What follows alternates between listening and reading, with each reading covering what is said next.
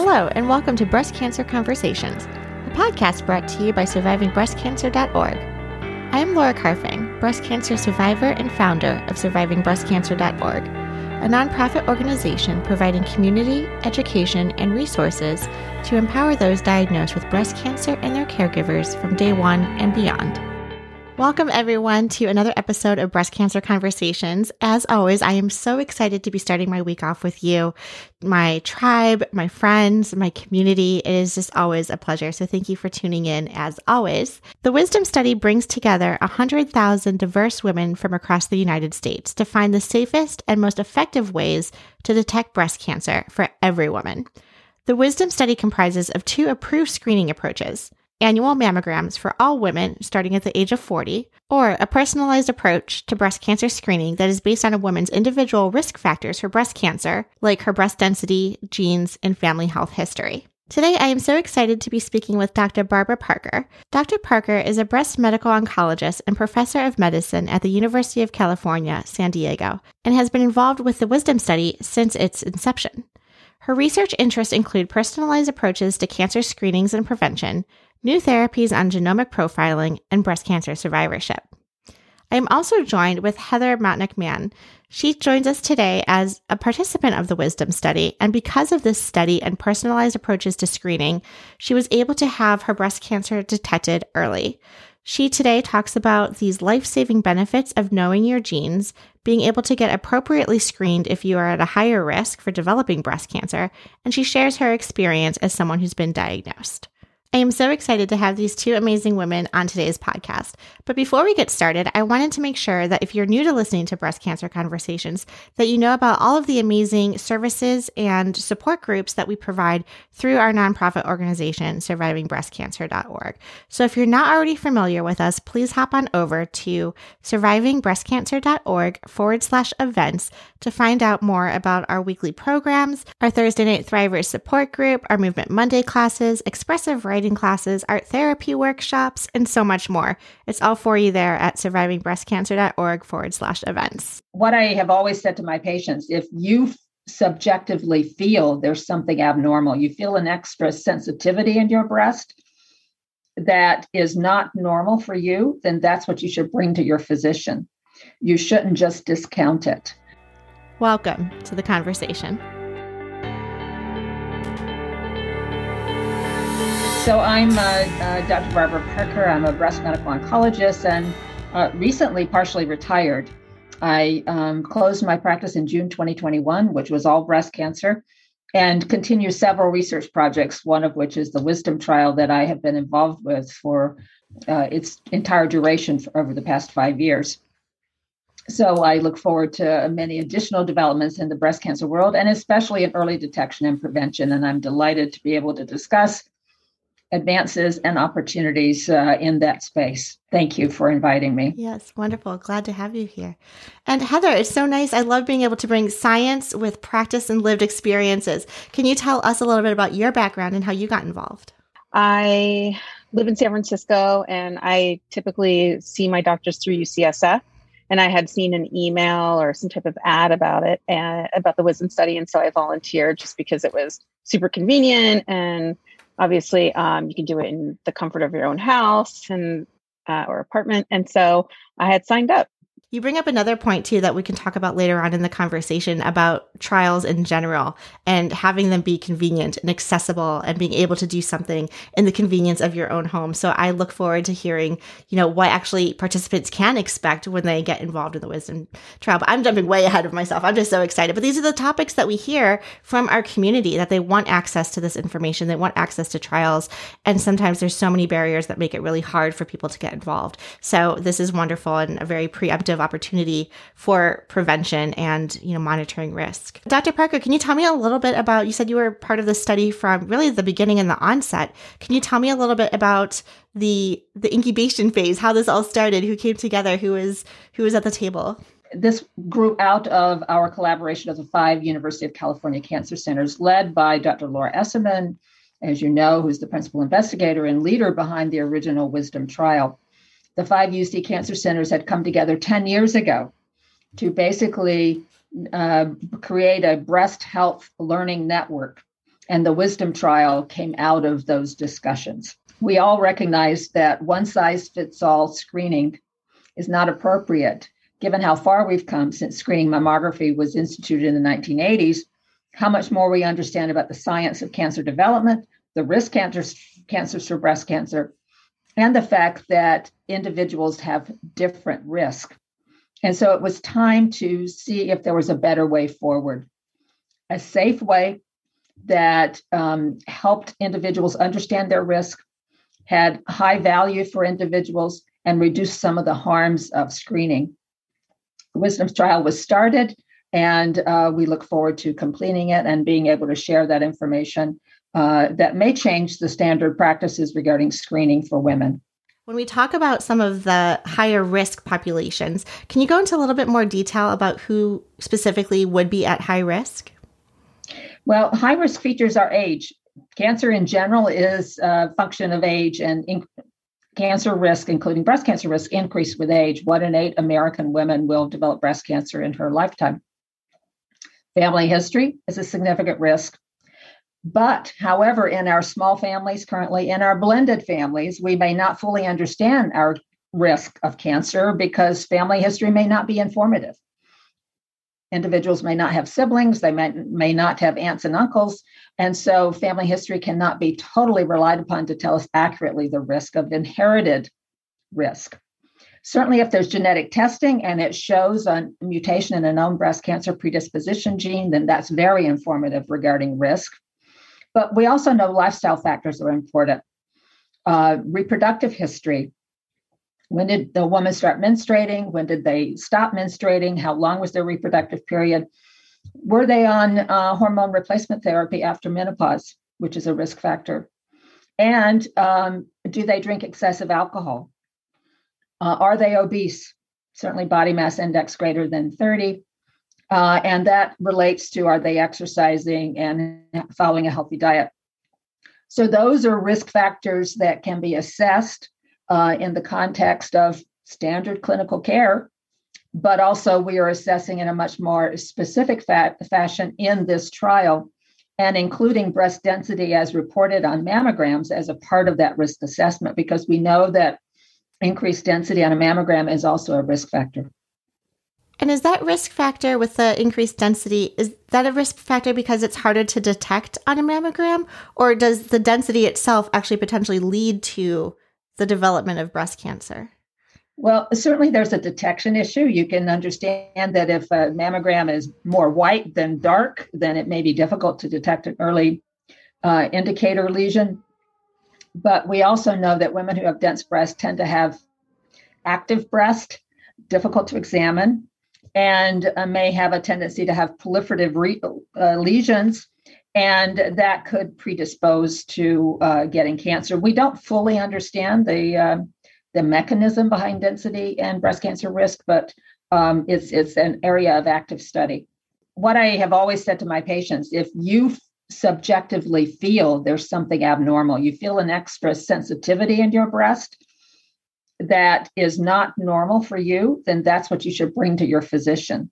You shouldn't just discount it, because I always respect a woman's opinion. And if she is convinced that something is new, changed, abnormal, then I'm going to pursue that with additional imaging as appropriate. This I am so glad to hear, because we need our doctors to counsel us and advocate for us if there are other types of modalities and screenings like an ultrasound or an MRI. But you bring up a very good point regarding breast cancer at a young age, because you were in your 30s, as you just shared with us. And as you know, screening guidelines have only have suggested starting screening at the earliest at age 40. In the context of the Wisdom trial, we have research proposals going forward to actually start looking at the age group 30 to 40, looking at risk factors such as abnormal genetic mutations that can be inherited. Because if we identify those young women who we know are at elevated risk, then we can start screening early and potentially save lives. We have this idea that we want to screen early, we want to get more information, we want to be proactive. What are you finding in terms of this idea of precision medicine and really being able to tailor screenings to the individual. And that is really the focus of the Wisdom trial, is to personalize screening for women who have a detailed risk assessment. What we're finding is that family history is not always indicative of the risk, that in some cases, a minority of cases, we actually find a woman is at much elevated risk and she didn't know it. For example, in your case, and I haven't heard Heather's story yet. And in many cases, we find that when you put all the factors into an algorithm looking at risk, the woman may actually be at lower risk than she was assuming. And for example, a 65-year-old who no family history, has done all the right things, no dense breast, never had hormone replacement therapy, and maybe has genetic traits that suggest low risk, she doesn't need or may not need to be screened every year. And so in the context of the Wisdom trial, high-risk women are screened more frequently and more intensively. Women who are average risk or low average risk will continue on the annual screening approach.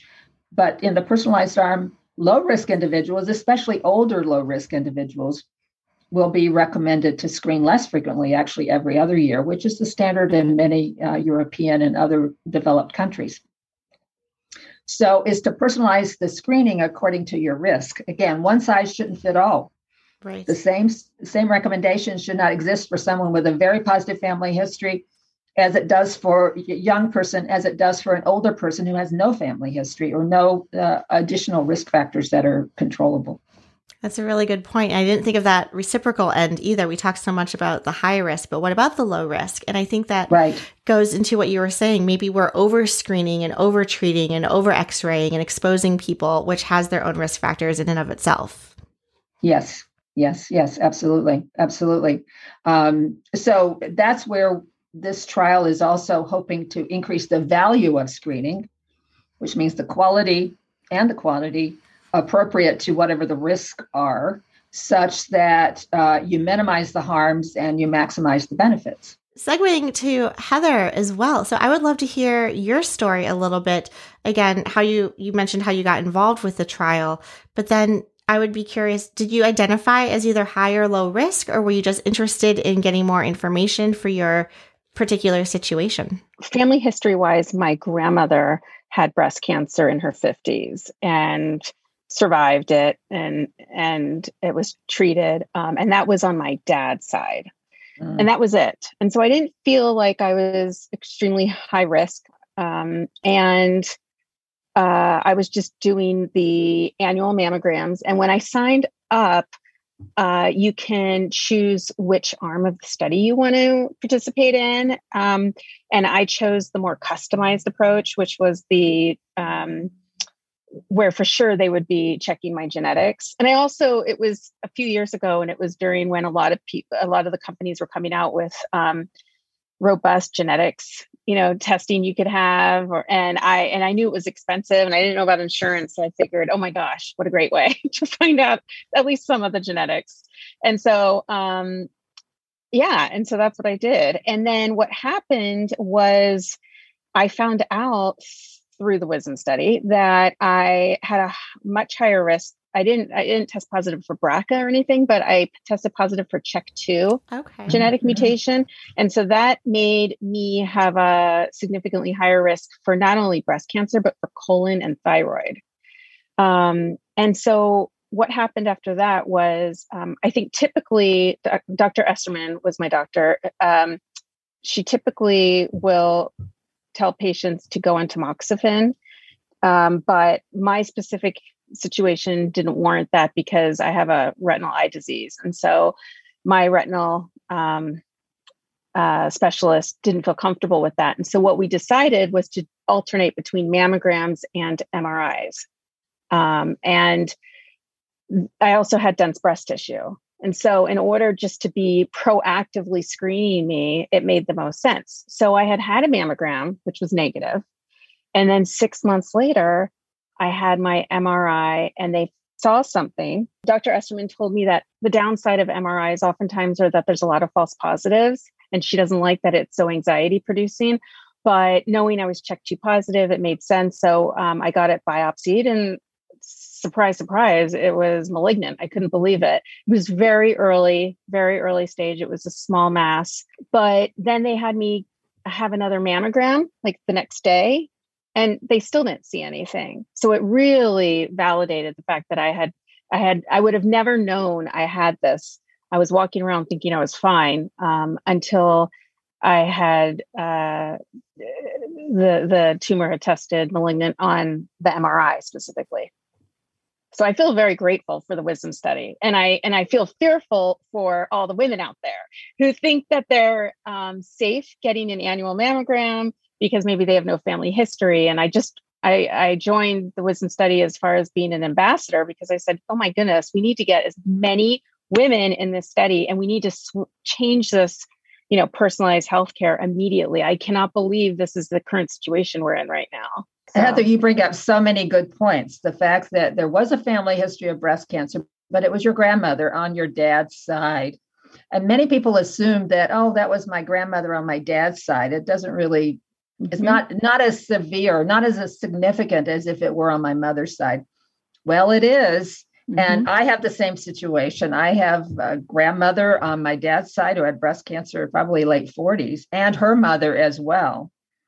I'm enrolled in the Wisdom trial. I did not test positive for any of the breast cancer mutations, and I've been free of breast cancer, but I also have dense breast, and I am on the personalized arm. And surprisingly, my genetic traits, the polygenic risk score that's a part of the Wisdom trial, which is a supplemental genetic assessment of small, tiny changes in about 300 genes, which on aggregate can also contribute to breast cancer risk.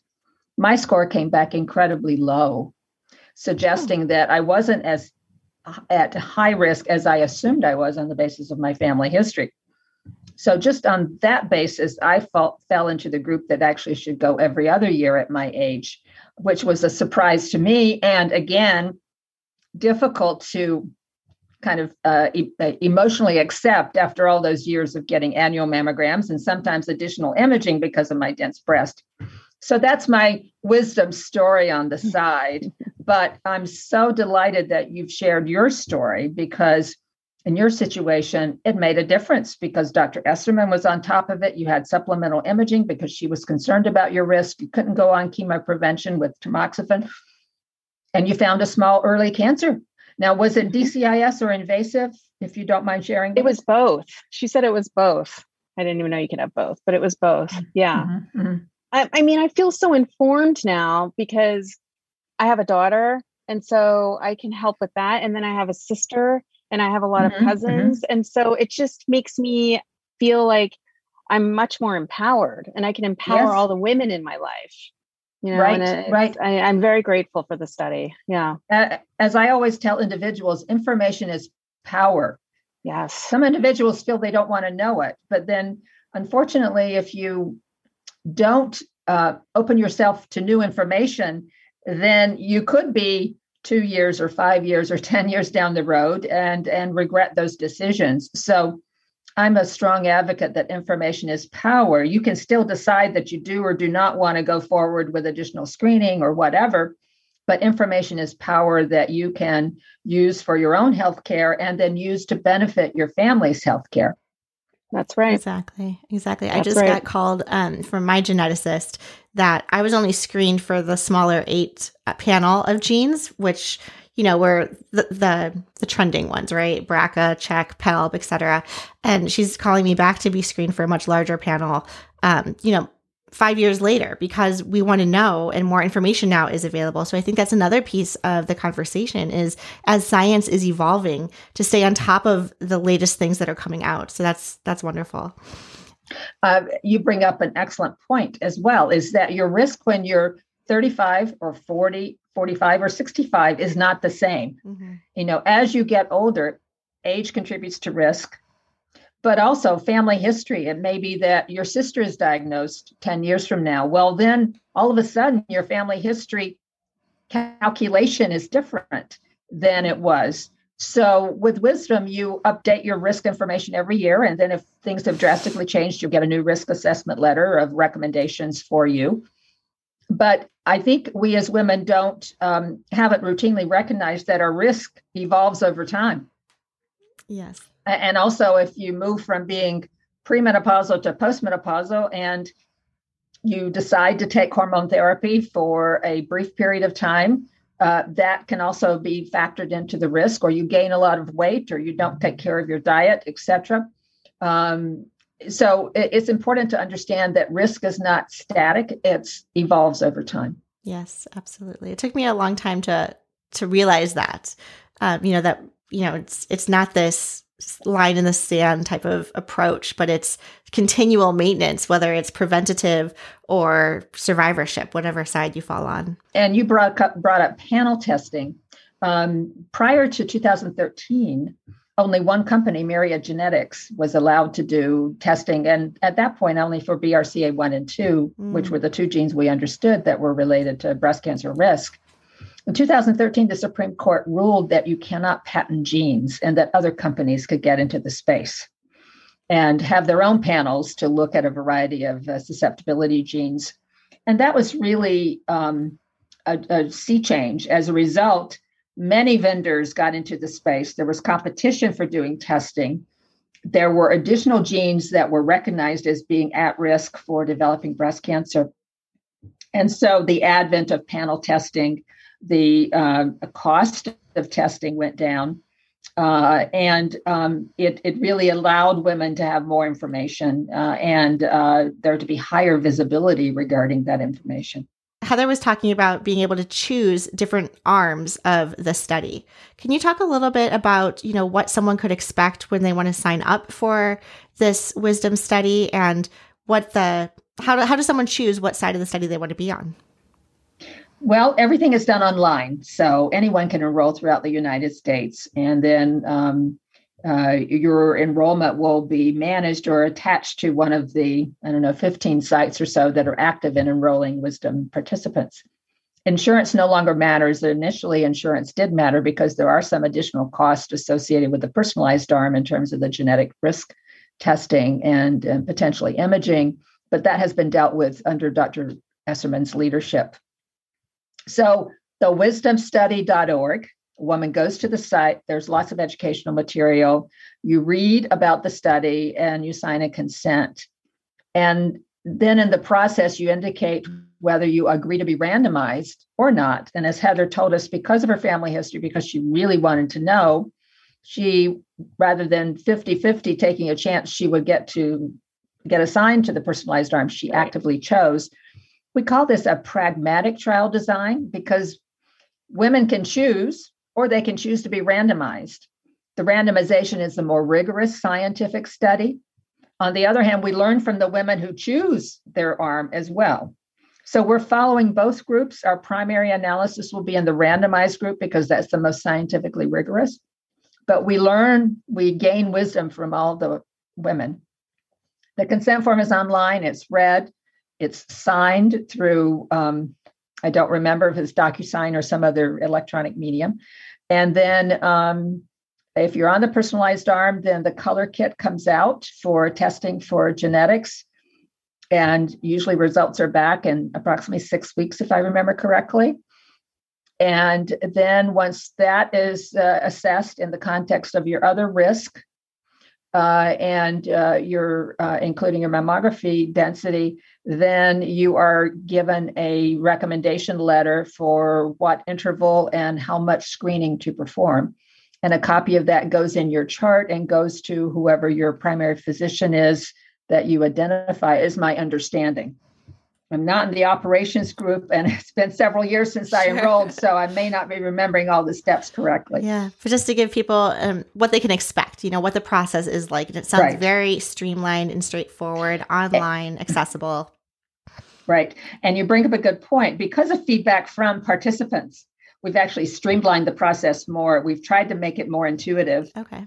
And we've listened to the complaints when people have had complaints or constructive feedback for us to consider. So it's a better online experience now than it was 2 years or 5 years ago. Sure. Oh, I love that. Same thing with our organization, our nonprofit. We're in this constant feedback loop to refine and hear what the needs are, and what our members are telling us last year may no longer be relevant as we're coming out of COVID, or because of COVID, Right. we had to redirect some of our resources because that was the need at the time. And so to be nimble and flexible, I think really gives and builds that trust with the people who are on the study because they're being heard. Exactly. Absolutely. Absolutely. Because the people on the study are our best ambassadors. Mm-hmm. So when we talk about the precision medicine and the personalized medicine for someone with dense tissue, for example, how do you determine what that is? I don't know if that's an appropriate question. Like, would you just recommend, in my experience, would be perhaps I would get an ultrasound instead of a mammogram, or maybe I would do the MRI the way Heather was recommending? Yes. Well, first of all, about half of American women have dense breast. And as you know, there's a law that says you have to be notified of your density. And usually the mammogram letters will say density may make it more difficult to detect early lesions. But we don't, as physicians or primary care physicians, don't specifically use density by itself to recommend additional imaging if the radiologist says I can see everything clearly. And we don't recommend tamoxifen just for density. Now, if density is a part of all the risk and all the risk together, say high risk for this individual, then what we know is tamoxifen can decrease risk in high risk individuals. And interestingly, it can also decrease breast density. So you can observe the fact that tamoxifen is having an effect. Is its reduction in cancer risk because it's reducing breast density, or it's having other cell signaling benefits? Again, active areas of study. But you can observe a decrease in density in women who are on tamoxifen for chemo prevention. But routinely, density is not treated. That's why we on the physician side have concerns about sending out mammogram letters with new information that could concern women and for which we're not going to do anything differently. Exactly. Yes. And I think that's something we hear a lot in the community, where we'll have our letter, we'll understand the information, and it really just says to have a deeper conversation with your physicians. And Right. It kind of leaves us out there. So we talk a lot about, the other side of the coin too. So you get this paper back after you get your mammogram screening thinking you're all clear. And I'm thinking about your situation, Heather, where you had a clear mammogram. There was no concern because they couldn't detect anything. And so you walk out, you think you're fine. Can we educate people on why density matters, what opportunities they have to understand the full spectrum of not just their density, but their genetics and their family history, and really paint that picture to assess what their risk level is? The other thing is that women who take postmenopausal hormone replacement therapy with estrogen-containing products, those women can also have increased density in the breast because estrogen is related. I mean, that's why premenopausal women have denser breasts that cycle every month than postmenopausal women. So having the estrogen go away with menopause actually makes the breast easier to image for many people. But there is a subset of women like myself. I still have dense breast. It looks like a premenopausal breast. And always that provides challenges for the radiologist. So avoiding hormone replacement therapy, and to a certain extent, really obese women losing weight sometimes can also make the breast easier to examine and potentially easier to image. So talking about breast density hopefully will trigger conversations about what are all the risks of breast cancer, and especially those that are controllable with diet and lifestyle. Yes. and weight and alcohol. To the extent that triggers conversations with the primary care physician, that's beneficial. Yes, I agree. And I'm not sure if this was similar to you, Heather, but in my experience, there's so much in our lives that we can't control, and that even when you're being diagnosed or screened or going for follow-up screenings because it's unsure and you have this anxiety, Dr. Parker, that you're recommending and referencing, what we can control, we clamor for that control. We want to know what is in our power. And so making those lifestyle changes, exercising, even if it's, an extra 30 minutes, a walk around the block and on your lunch break will add up and be significant change. So we're always encouraging, those modalities to help empower us and take control of our health where we can. Not to minimize also the positive effects of exercise on stress reduction, positive effects on anxiety, and especially in the time of COVID, trying to deal with all the external forces that are interfering with our routines. Exercise, to the extent it can be performed safely at home or in a gym type of situation, there's only benefits. How long is the study going on for? Are you still recruiting? We're still recruiting. We've recruited and consented, as I recall, over 40,000 patients. That's a lot. We would like to get up to the near 100,000, or 100,000 is our ultimate goal. We have put in for additional funding to facilitate that. And we should hear in the next few months how successful that request for additional funds is. But our goal is to, through one funding mechanism or another, to continue to enroll patients and to continue to learn from them. And some of the new things we plan to learn from them is who gets what kind of cancer. We have all of this risk information, and there will be a certain number of patients who are diagnosed with cancer during the 5 to 10 years that we're following them on the Wisdom trial. So we will, for those unfortunately who are diagnosed with cancer, we will ask them for permission to take their pathology specimen and look at it more carefully microscopically and molecularly to find out if we can better understand, knowing their risk, knowing their genetic makeup, if we can create prediction models for who gets what kind of cancer. We already know that triple negative cancers tend to grow more rapidly, and low-grade ER-positive breast cancers in older women tend to grow more slowly. So screening mechanisms, if we know that an individual is at risk for triple negative, could vary versus those that are at risk for low-grade ER-positive breast cancers. So ultimately, that's our goal, is not just to personalize screening, but to personalize screening according to what type of cancer you're most likely to get if you were to get cancer. Mm-hmm. That's so powerful. That's kind of jaw-dropping moment for people who are listening and can't see me on the screen, right? And when we think about technology, when we think about AI, the things that we could leverage with the data that we're collecting, yes, and to make much more informed decisions and to that level of accuracy. What role do you see AI playing in the future of breast cancer? A very excellent question. One of our proposals as a part of this next granting cycle is to use AI approaches with the pathology, with the radiology, and with the genomics, yes, to really come up with better models for prediction, again, of who gets what kind of cancer. And be more refined in our predictions of how frequently and how intensively to get screened. I love learning about all of the studies we have to look forward to. It gives just so much hope. Well, I'll just mention a couple of other things. There are studies to look at whether new hormonal type therapies, new what we call SERMs in the class of kind of tamoxifen and raloxifene, might be easier to tolerate and just as effective.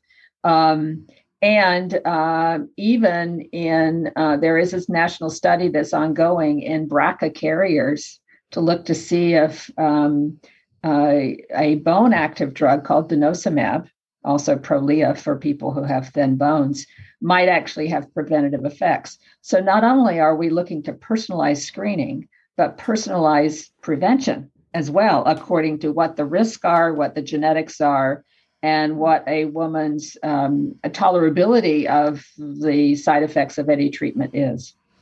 Yeah, I appreciate you addressing the side effects side as well, because the quality of life and, especially on tamoxifen or any of these hormone replacements is, can be debilitating depending on the person. Everyone responds differently. And so I think that's part of the conversation we need to be having as well.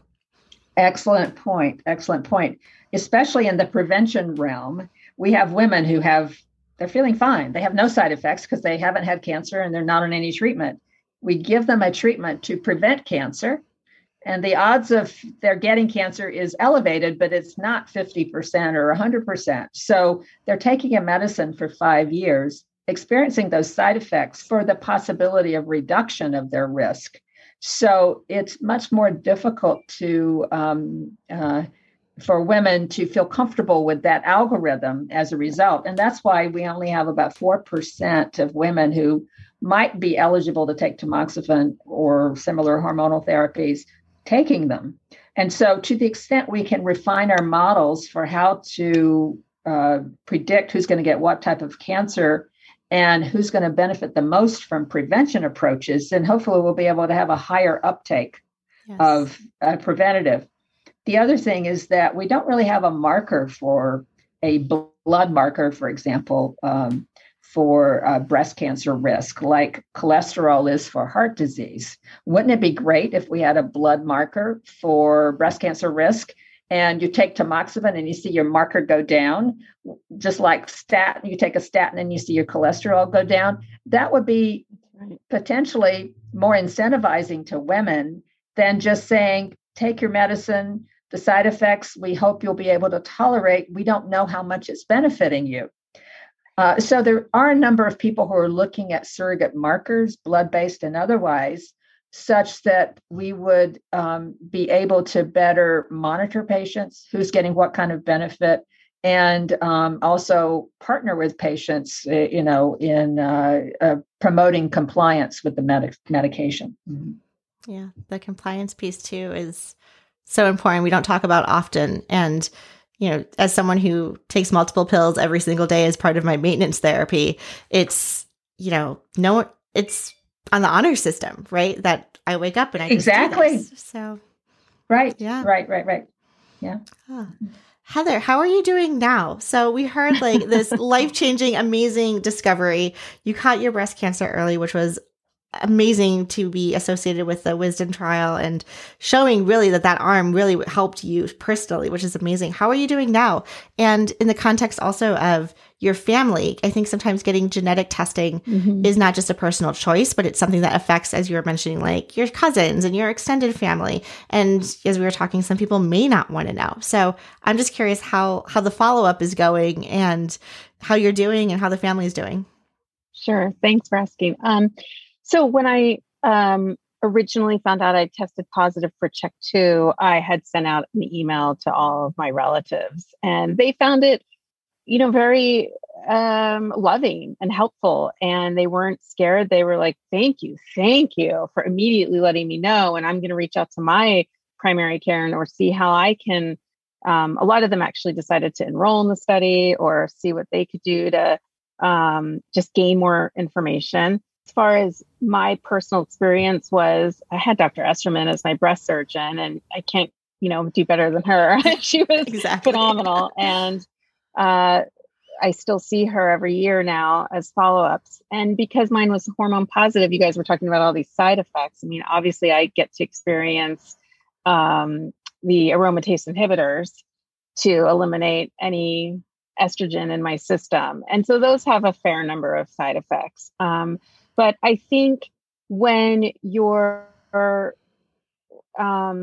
being treated by research-oriented physicians, such as at UCSF, and people who are really at the cusp of all of the information that can help you and convince you to stay on certain medications, because here are the numbers, here are the percentages. Yes. This is what we're looking at. I mean, if you were, because I belong to some breast cancer forums, and I read a lot about these comments from women who say, it's about my quality of life, and I really think I just want to go off. And I look at my 9-year-old daughter and say, I'm not going off of these meds. I'm staying on. I want to live as long as I can, knock on wood, and do whatever's in my power and in my control. And if it means taking these medications and having the side effects and then taking more meds to address those side effects, it is what it is.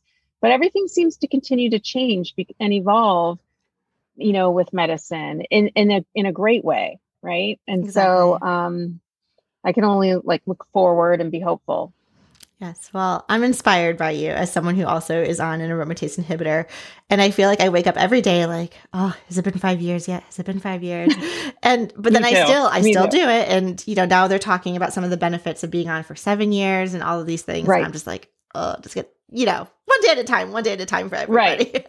Right. Me too. So I'm glad you're doing well. And I think it's important too to understand your why, whether it's your daughter, your family, your joy to be, something that you're looking forward to, and how important these trials are. We talk a lot, especially when we are trying to dispel some of the myths around clinical trials. You actually probably end up getting better care because you're being monitored and watched and people are looking out for you. And why wouldn't you want to be in this group of amazing experts and scientists and researchers who are here to help you to make sure that you have the best outcome possible? Absolutely. It's your direct access to the brains in this field. I mean, how could you not be signing up? Absolutely. Yeah. It's not, as Heather was suggesting, and as you said, it's not just the protocol itself saying that you should get X, Y, or Z, but rather the physicians and surgeons who lead these trials are some of the leaders in the field, and they want to make sure that their patients have access to cutting edge therapies. Mm-hmm. And so we wouldn't know that tamoxifen works, raloxifene, aromatase inhibitors, and all the CDK4/6, et cetera. We wouldn't know that any of these drugs work if we hadn't enrolled clinical individuals in clinical trials 40 years ago, 30 years ago, 20 years ago. So it's the way we move the field forward. It's the way we increase cure rates. It's the way we create hope for the next generation. Dr. Parker, Heather, thank you so much for being on today's podcast and sharing your wisdom, yes, pun intended, about the Wisdom Study and your experience with breast health, breast cancer, women's health in general, genetics. We're just overflowing with information today. So thank you again so much. And we look forward to staying in touch and hearing how the study progresses. And thank you all for listening and tuning in week after week here on Breast Cancer Conversations. Please be mindful that all of our content and information is for educational purposes only and is never a substitute for medical advice. If you want to hang out, again, please check out survivingbreastcancer.org/events, where you can RSVP to our Thursday Night Thrivers weekly meetup, our Movement Monday classes, workshops, seminars, and so much more. We can also continue the dialogue online via social media. Our Instagram handle is survivingbreastcancer.org, all one word, and you can follow us on Twitter at SBC_ORG. Until next time, keep on thriving.